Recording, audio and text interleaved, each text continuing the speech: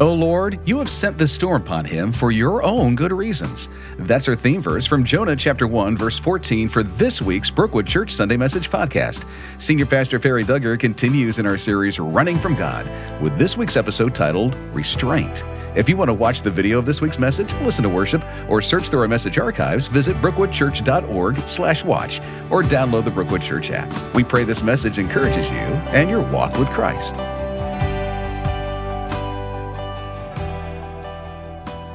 Know that truth. God's love never fails. You may be in a place now that you've especially needed that. Can you discern that God's love never fails? Today we continue our series on Jonah entitled Running from God. If you were here last week or you watched online, did you recognize your escape route? Amen.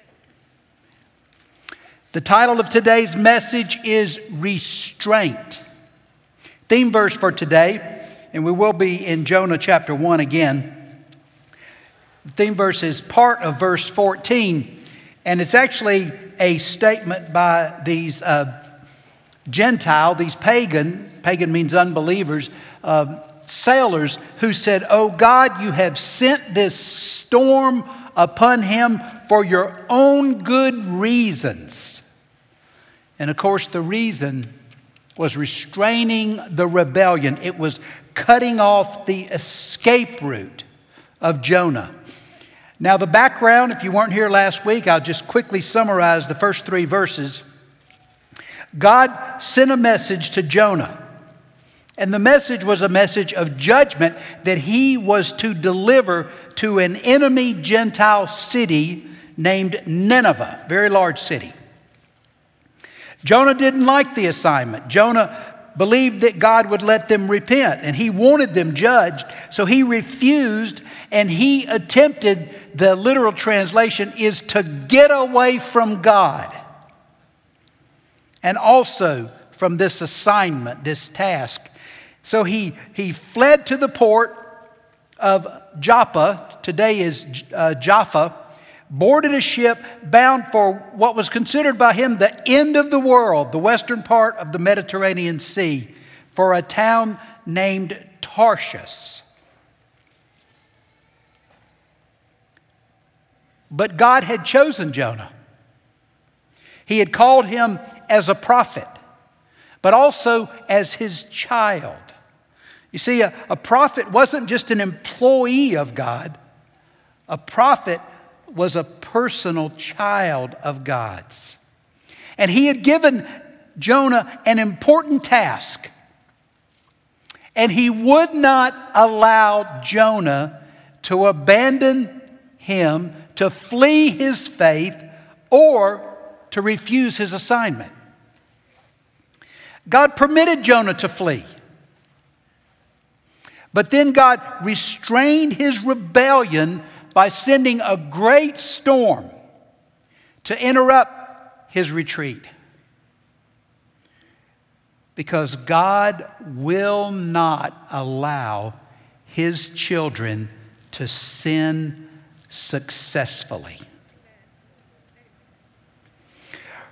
Now, do you think rebellion against God begins when you start running frantically? No. That may be the obvious evidence, and others can see it, but it doesn't start when you furiously flee God. Oh, no. It doesn't begin with outright defiance or extreme disobedience. You see, rebellion against God, disobedience against God begins by just simply strolling away. And it's just an incremental, a subtle step, a small step. And it actually begins internally before it displays itself or manifests itself outwardly at all. What does it look like? Well, You look the same on the outside to most people, but you really pray less and less regularly, and you really only call out to God in a crisis.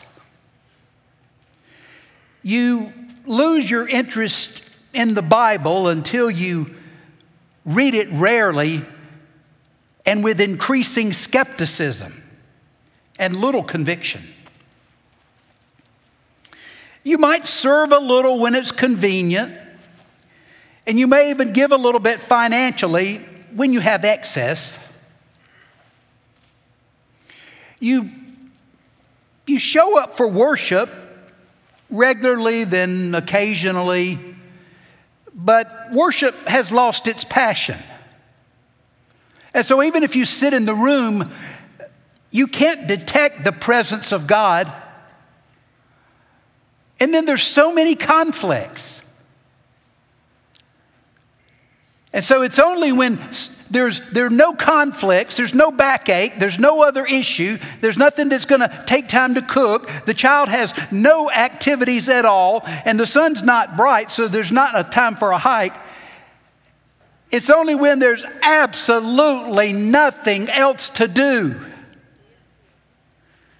Now I'm going to say this, parents, you make a mistake if you raise your children with low God awareness. It will bear fruit in their lives later.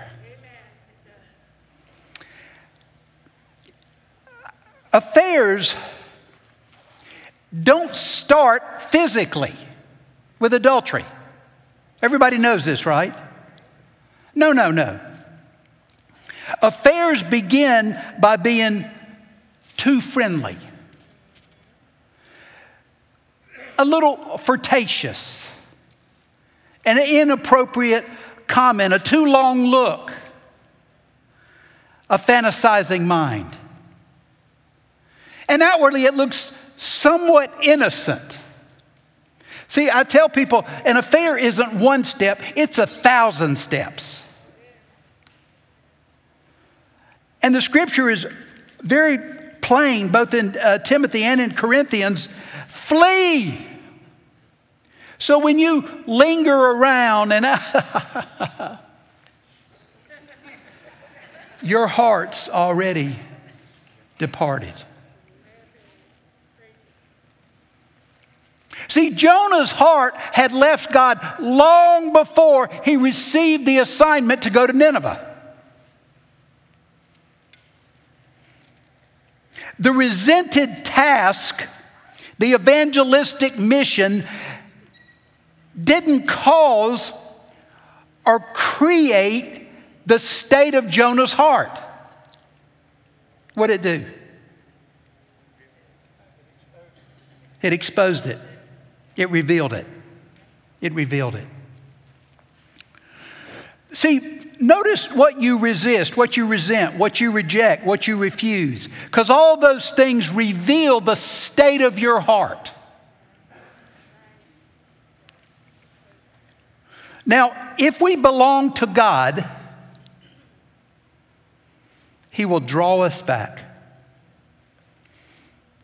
First, by gently calling, coaxing us to return to relationship. But if we ignore Him, if we pick up the pace of our desertion, then God will send a storm to stop us from running away.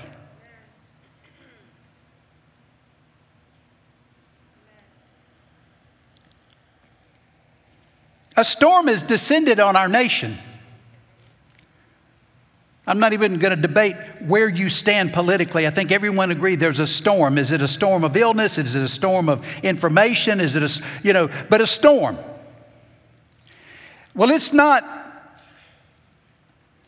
causing people's minds to determine what they believe. It's revealing. And we will see when this dissipates what the church looks like. I can't tell you that I'm sure yet what the church looks like. Because for some, the absence makes the heart grow fonder for fellowship. For others, it convinces the heart that it's unnecessary. Storms from God first restrain rebellion. When Jonah found this ship bound for far away, he paid the fare.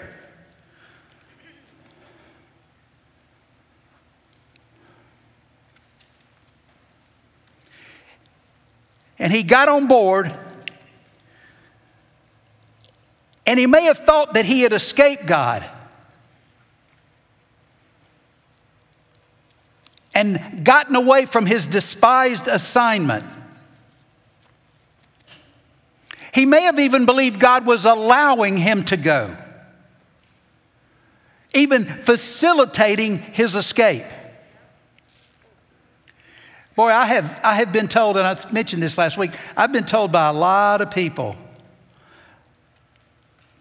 through the years, many times, that people who were in outright defiance believed God was facilitating the path they were fleeing on. Y'all ever heard that from anybody?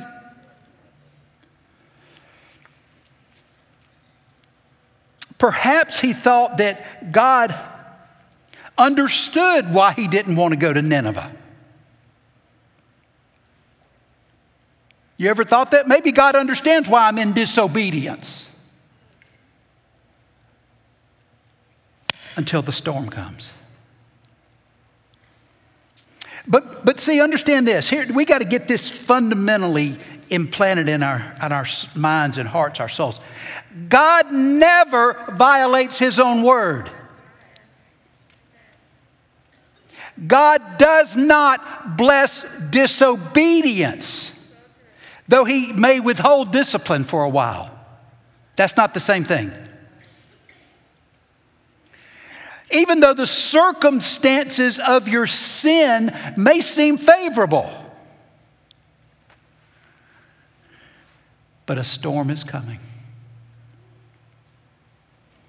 Jonah chapter 1, verse 4.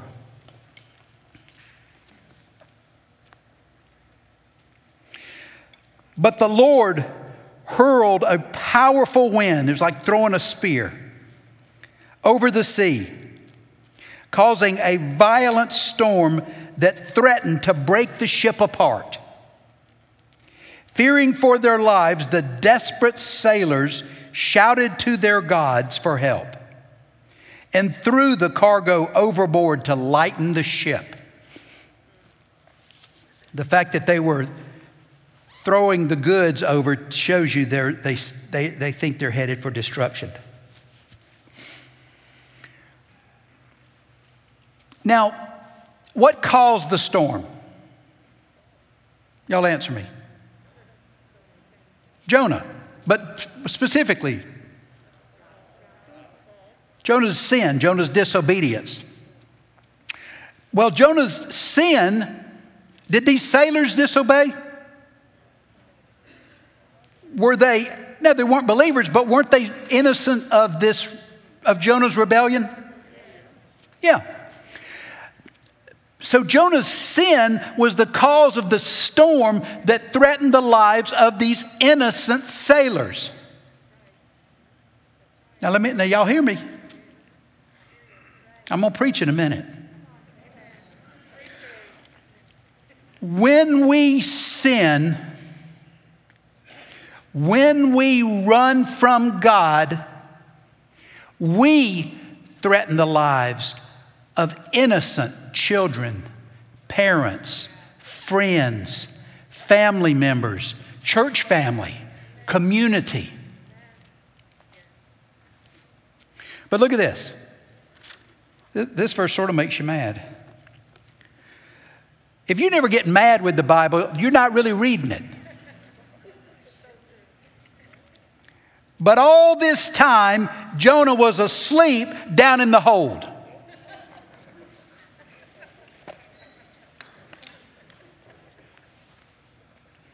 Jonah slumbered through the storm.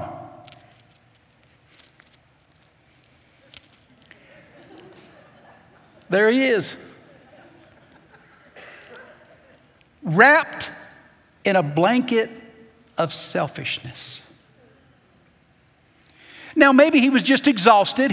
We don't know how hard he had to run to get to the port of Joppa.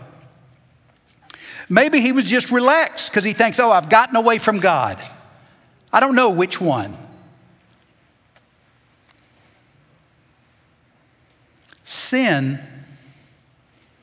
is inherently selfish. It's narcissistic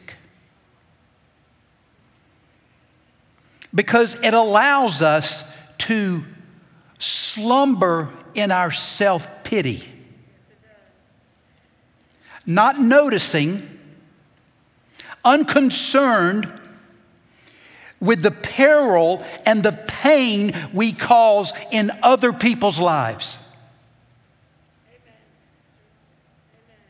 I've seen too many times when selfish people fractured families with small children standing there as innocent victims.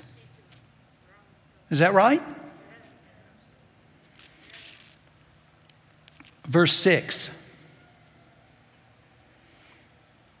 I can't get off this soapbox yet.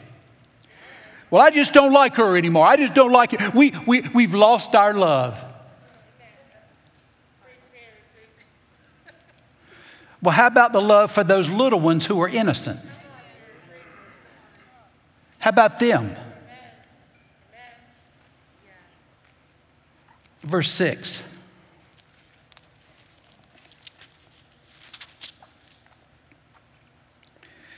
So the captain went down after him. How can you sleep at a time like this? He shouted. Get up and pray to your God. Maybe he will pay attention to us and spare our lives. See, Jonah, I don't know if he was completely asleep or not. It says he was asleep, but sometimes my mother used to call it, you just playing possum, get out of that bed. Your mother ever say that to you? You just playing possum, get up out of that bed. But in any event, Jonah was no longer seeking God, was he? He didn't want to hear.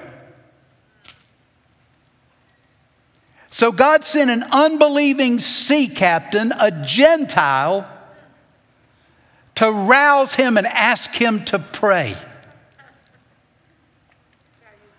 Now here's the thing. God will use whatever or whomever he needs to rouse us from our rebellious slumber. Sometimes it's a comment from an unbeliever. That guy at work who says, well, I thought you were a religious type.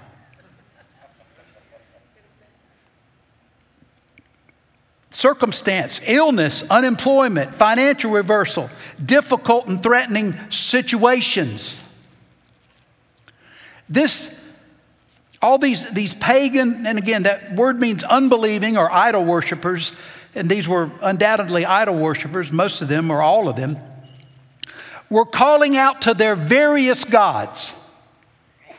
The Greeks had lots of gods. The Romans had lots of gods. So I don't know if people just got to choose their favorite one, but each city seemed to focus on one. So maybe it was where they came from. But there was only one person on board who knew the true God. And he was snoring in the hold. Oblivious. Unconcerned. I don't know, it doesn't appear evident here and the questions appear to say that this captain didn't know which God Jonah worshiped.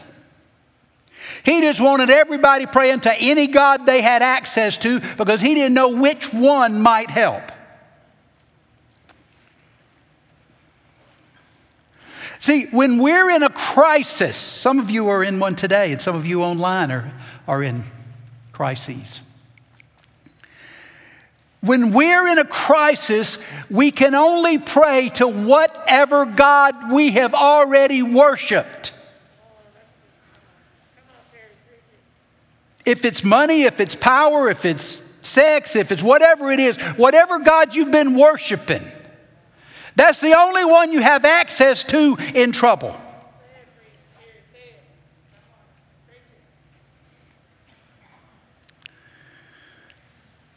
So what or whom is your God that you turn to in a storm?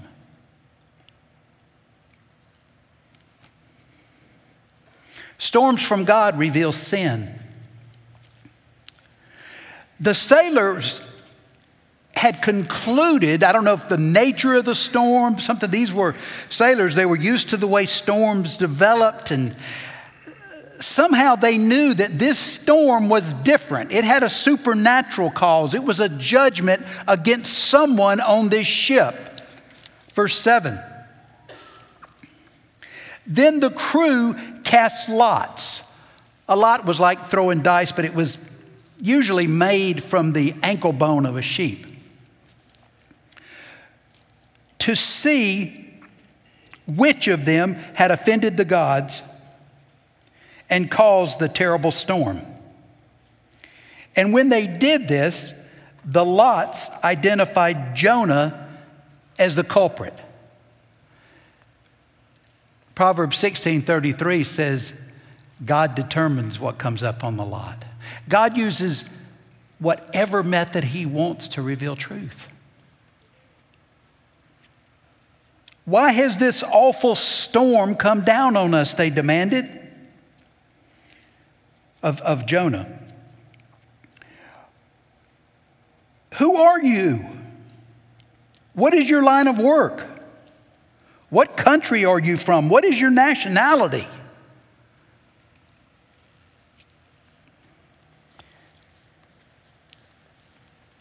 Jonah had refused to speak to God for these Gentiles. So God compelled him to speak. Verse 9, Jonah answered, I'm a Hebrew, and I worship the Lord, or Yahweh. You know that when it's all four capital letters, it's God's personal name. The God of heaven, who made the sea. Boy, they need that, don't they? And the land. That's where they needed to be. But isn't it interesting that Jonah, in the midst of his rebellion, did not deny his faith? He spoke truth about God. But notice, he didn't say he was a prophet.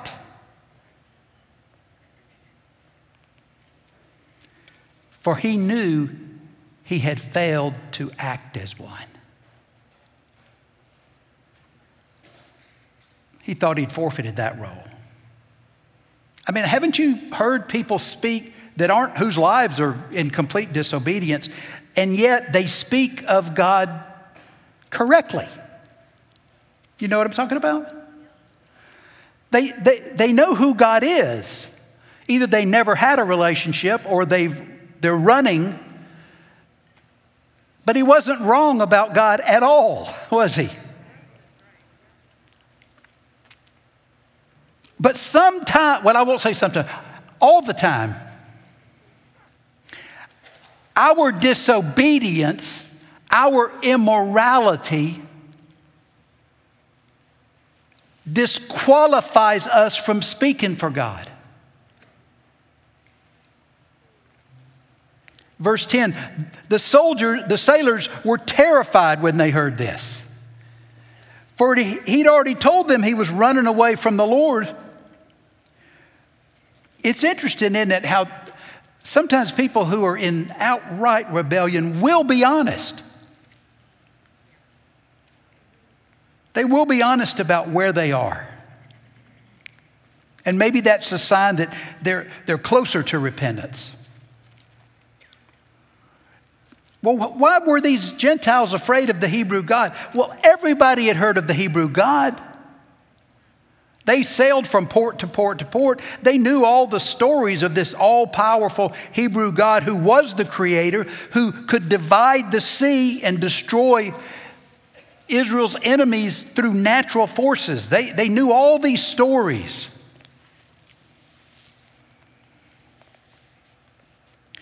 And becoming aware of who or which God was actually causing this storm frightened them greatly. And they said, "Why did you do it?" They groaned. Was this a question or a rebuke? What do you think, Bradley? Yeah, your mother ever say to you, "Why'd you do this?" She didn't want to know why you did it. She wanted to know, why'd you do it?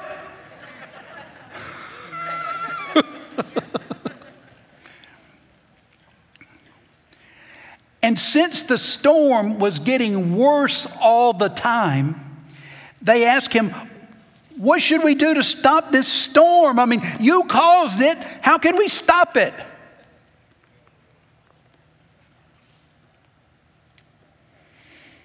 I think some of us ought to be speaking like these sailors to people in our families. We're so scared we might hurt somebody's feelings. And there's somebody in your family who has put your entire family into a storm. And you're scared to say anything. Knocked a hole in your ship.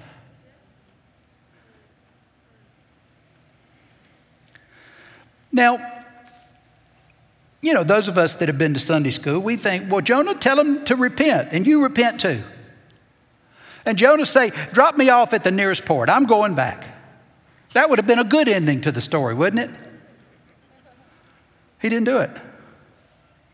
He could have just said, "I don't know what to do." Instead, Jonah revealed the hardness of his heart and his determination to resist God's will through his response. Look at this. This is a shocking verse, verse 12. "Throw me into the sea," Jonah said, "and it will become calm again. And I know this terrible storm is all my fault." It appears he had heard from God, doesn't it? He may have been rolled up in a blanket with his fingers in his ears, trying not to hear. What Jonah was actually saying was, "I would rather die than repent." Have you ever been in that state? You know anybody that's ever been in that state? I would rather destroy everything and everyone than admit my sin and return to God to do what He's called me to do.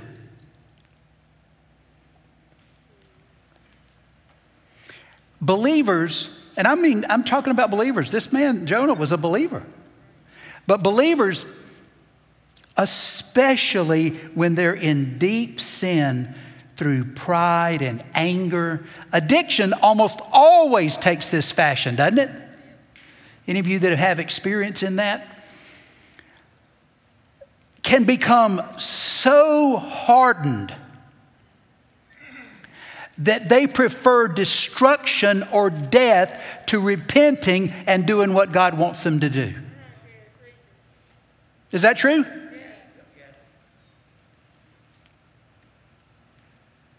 You see the destruction. You see the flood coming. You see the ship sinking. You saw it years before, didn't you? But you said, no, I'm going right this way.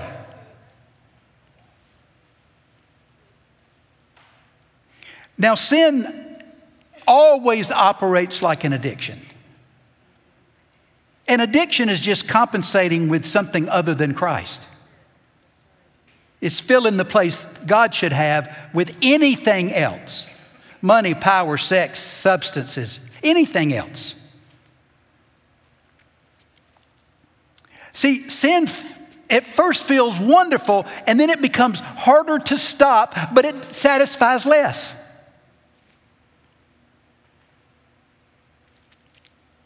And as we live in sin, our self-centered, I got to use this same word because it is key to living in rebellion. Our self-centered narcissism just means only I matter, increases. Self-pity expands, eroding our ability to trust and enjoy relationships. It drains the happiness from our lives. See, sin hardens our conscience. It stifles the Spirit if you have the Spirit of God. It desensitizes us to the wrongness of our actions. It locks us into defensiveness and denial and rationalization, then self-loathing and self-destruction. And you can almost plot the path, can't you?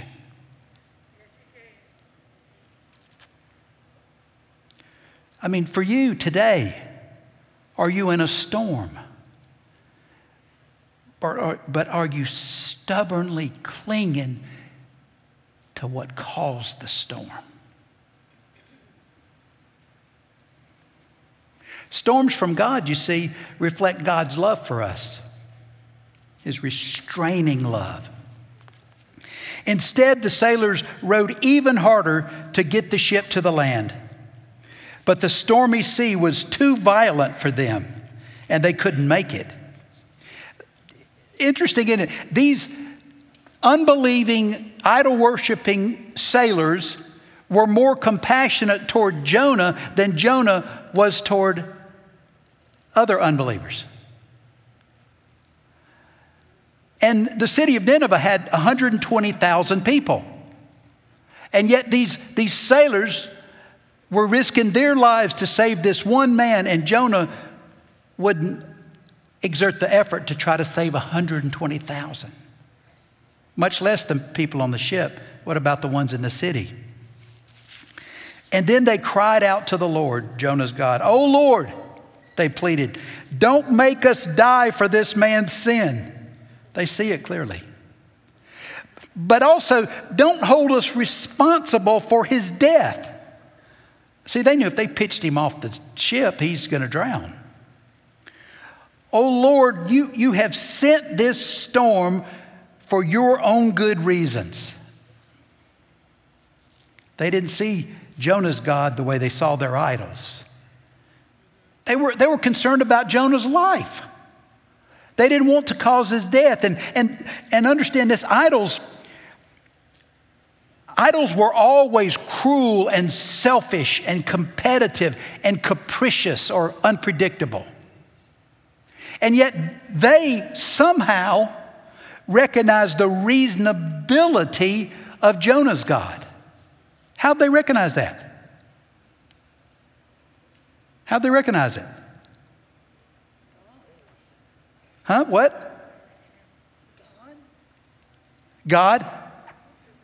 Yes. The same way we know God is by revelation. Revelation. See, God's character was being revealed to them by the Spirit through these circumstances. Then the sailors picked Jonah up and threw him into the raging sea, and the storm stopped at once. Wow.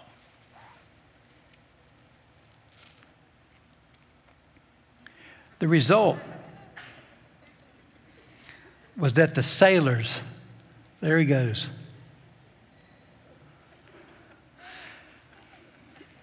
All this beautiful work was done by staff people. The sailors were awestruck by the Lord's great power. And they offered him a sacrifice and vowed to serve him. John, you think they were saved? You do? Faye, you think they were saved?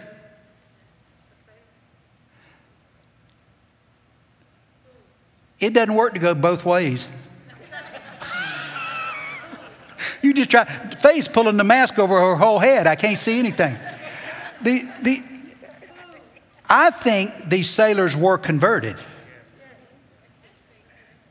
through their experience with Jonah and their exposure to Jonah's great, powerful God. Now, here's why I think it. Listen, do you think every foxhole conversion is a true conversion? No. People cry out to God when they're in trouble. That doesn't necessarily mean regeneration. Here's the point. These men worshiped, vowed to serve God, sacrificed after the storm quit. Not in the midst. See, what you do in the midst of trouble doesn't reveal your true spiritual state. It's what you do when the trouble subsides.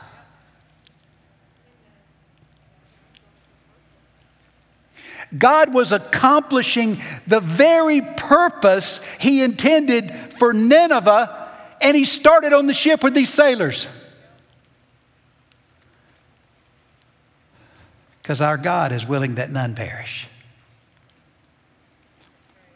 God arranging for Jonah to be cast from the ship looks cruel. It's an expression of love.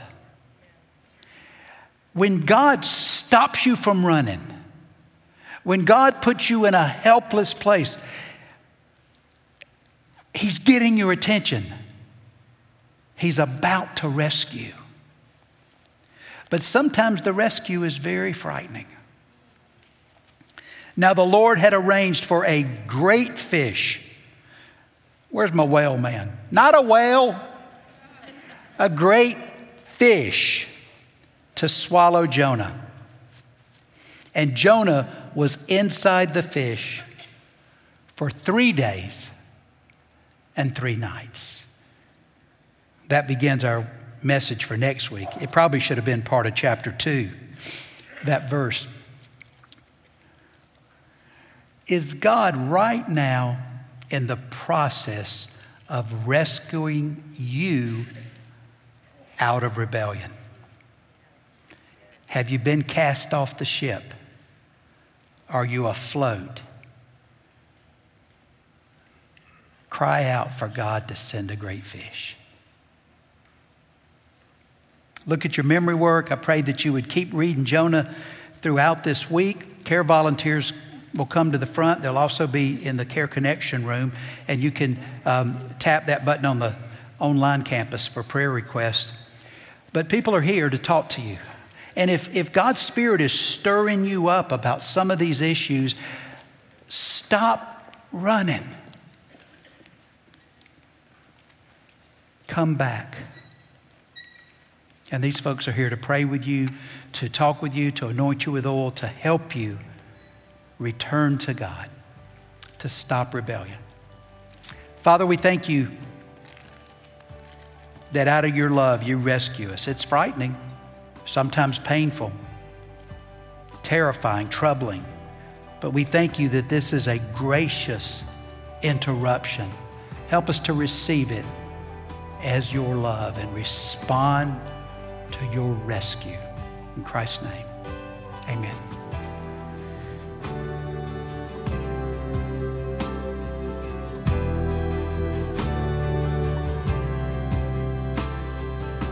Thanks for joining us for this week's message. Our memory verse is Hebrews 12, verse 6. For the Lord disciplines those he loves. He punishes each one he accepts as his child.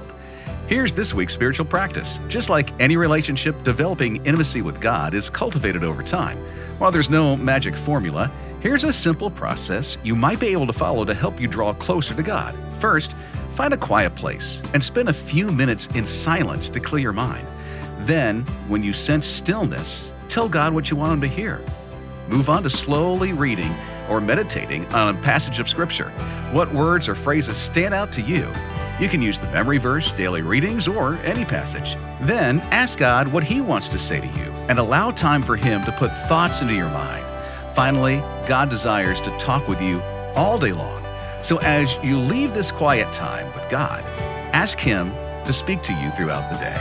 Here's a resource that we recommend, the book Meeting God in Scripture, 40 Guided Topical Meditations. It's from Jan Johnson. At Brookwood, we want to help you pursue a relationship with Jesus so that you can experience a transformed life. One way you can do this is by getting connected at Brookwood. Please email us at connections@brookwoodchurch.org or call 864-688-8326 to speak to someone on our Connections team. Thanks for listening and have a great week.